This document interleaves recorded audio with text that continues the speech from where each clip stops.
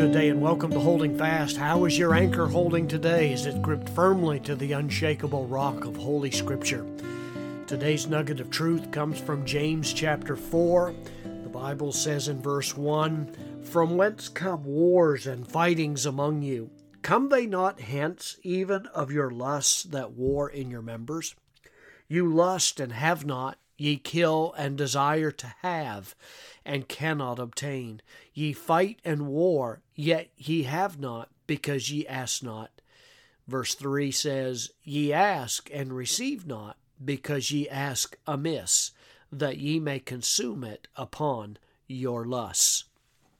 Continuing today to take a short journey through the Scriptures regarding prayers that God will not answer. I have referred in previous podcasts to a book by the man named J.R. Miller, James Russell Miller, and his book, The Hidden Life, has a great deal to say about this particular topic in one of the chapters. And I've taken a little bit of time to be able to try to illuminate a little bit what he's getting at here, because there are actually most of the time when God readily responds to our prayers, that when we lift them up, we can be confident and assured that God is going to take care of whatever matter is on our heart. That's why He constantly encourages us and solicits us to come into His presence and to bring our praise and our burdens to Him and our requests, knowing that He is willing to hear. But the great thing about our God, and what we have noted here recently, is that He doesn't have just the willingness to hear, but He has the wisdom to know what to do about it when we pray. Quite frequently, our prayers are answered right away, and it's a wonderful thing to see His hand so obviously made manifest in our lives. Yet there are actually times when it seems like He doesn't answer in a timely way or in a timely fashion, at least on our timetable. And this really shouldn't surprise us, as I've mentioned, because if we really take a moment to examine our finiteness, our limited understanding, it shouldn't surprise us that our selfishness, our sinfulness, our simplistic way of seeing how events unfold in life can sometimes give us an improper perspective on what God's doing. We know that God has power that is beyond our understanding in His ability to be able to arrange all things. It's beyond, I can't fathom this. I just can't imagine the wisdom of God in symphonizing or harmonizing all the things in life to make them bring about His perfect will. I'm such a simplistic person. I really don't have that ability to see. But God has that power. His holiness is perfect. His wisdom is complete. His plans and His purposes for me are they encompass everything that could happen in time and space.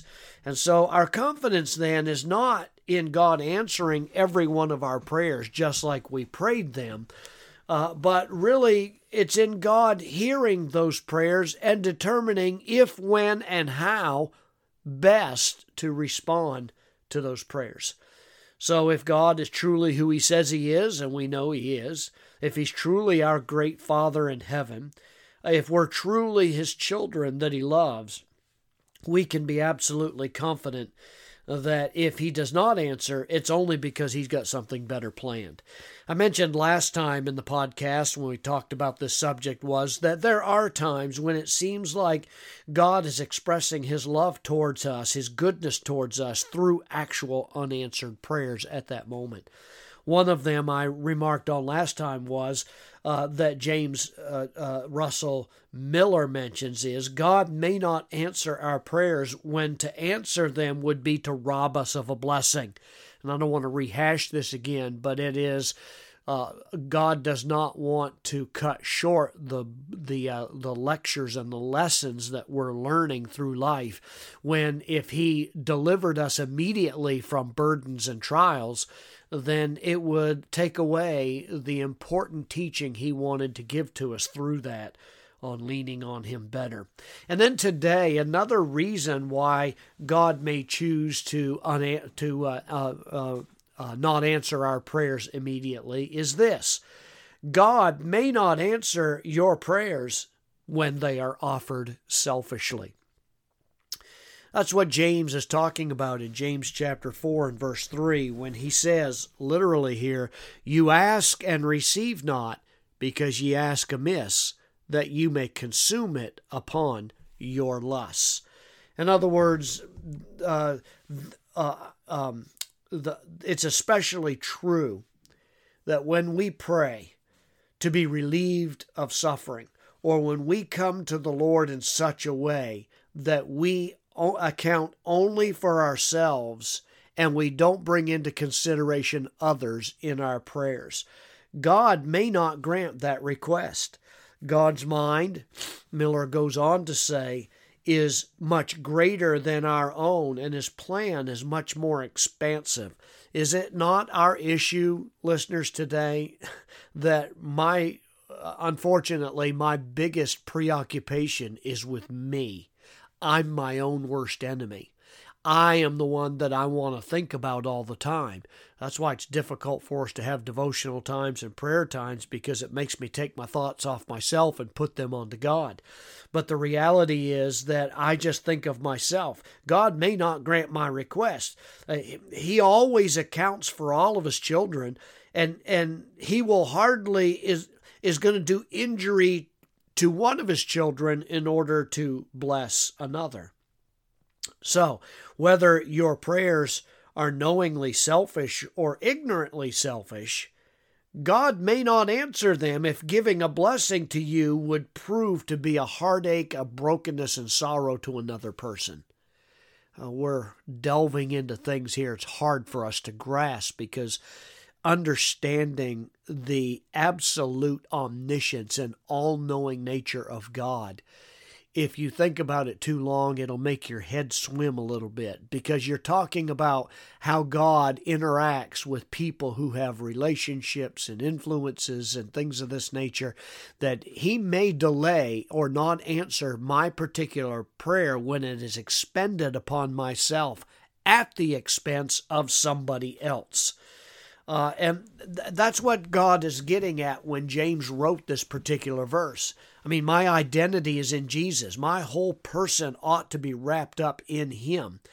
I want my heart to line up with what God's desires are, but sometimes I slip into that terrible, terrible self-absorption that I no longer am concerned about anybody else but myself, my self-love, my heart love, that seeks my own personal pleasure without regard for anybody else or any consequences that may follow. So James there calls out a very simple message, and it's applicable to our prayers. You got to wrestle through this at some time and make sure that in your prayers you're not asking out of purely selfish motives. And now sometimes those are understandable. For example, anybody who's wrestling with a terminal illness can certainly understand that asking God for either personal healing or the healing of a loved one, maybe it's a spouse, that's a selfish prayer request. I understand, but it's one that's pure and righteous. It's not at the expense of somebody else. So we just tend to get off track when we put expectations on the Lord, on God, to act in a specific way in order for it to be considered good and righteous and trustworthy.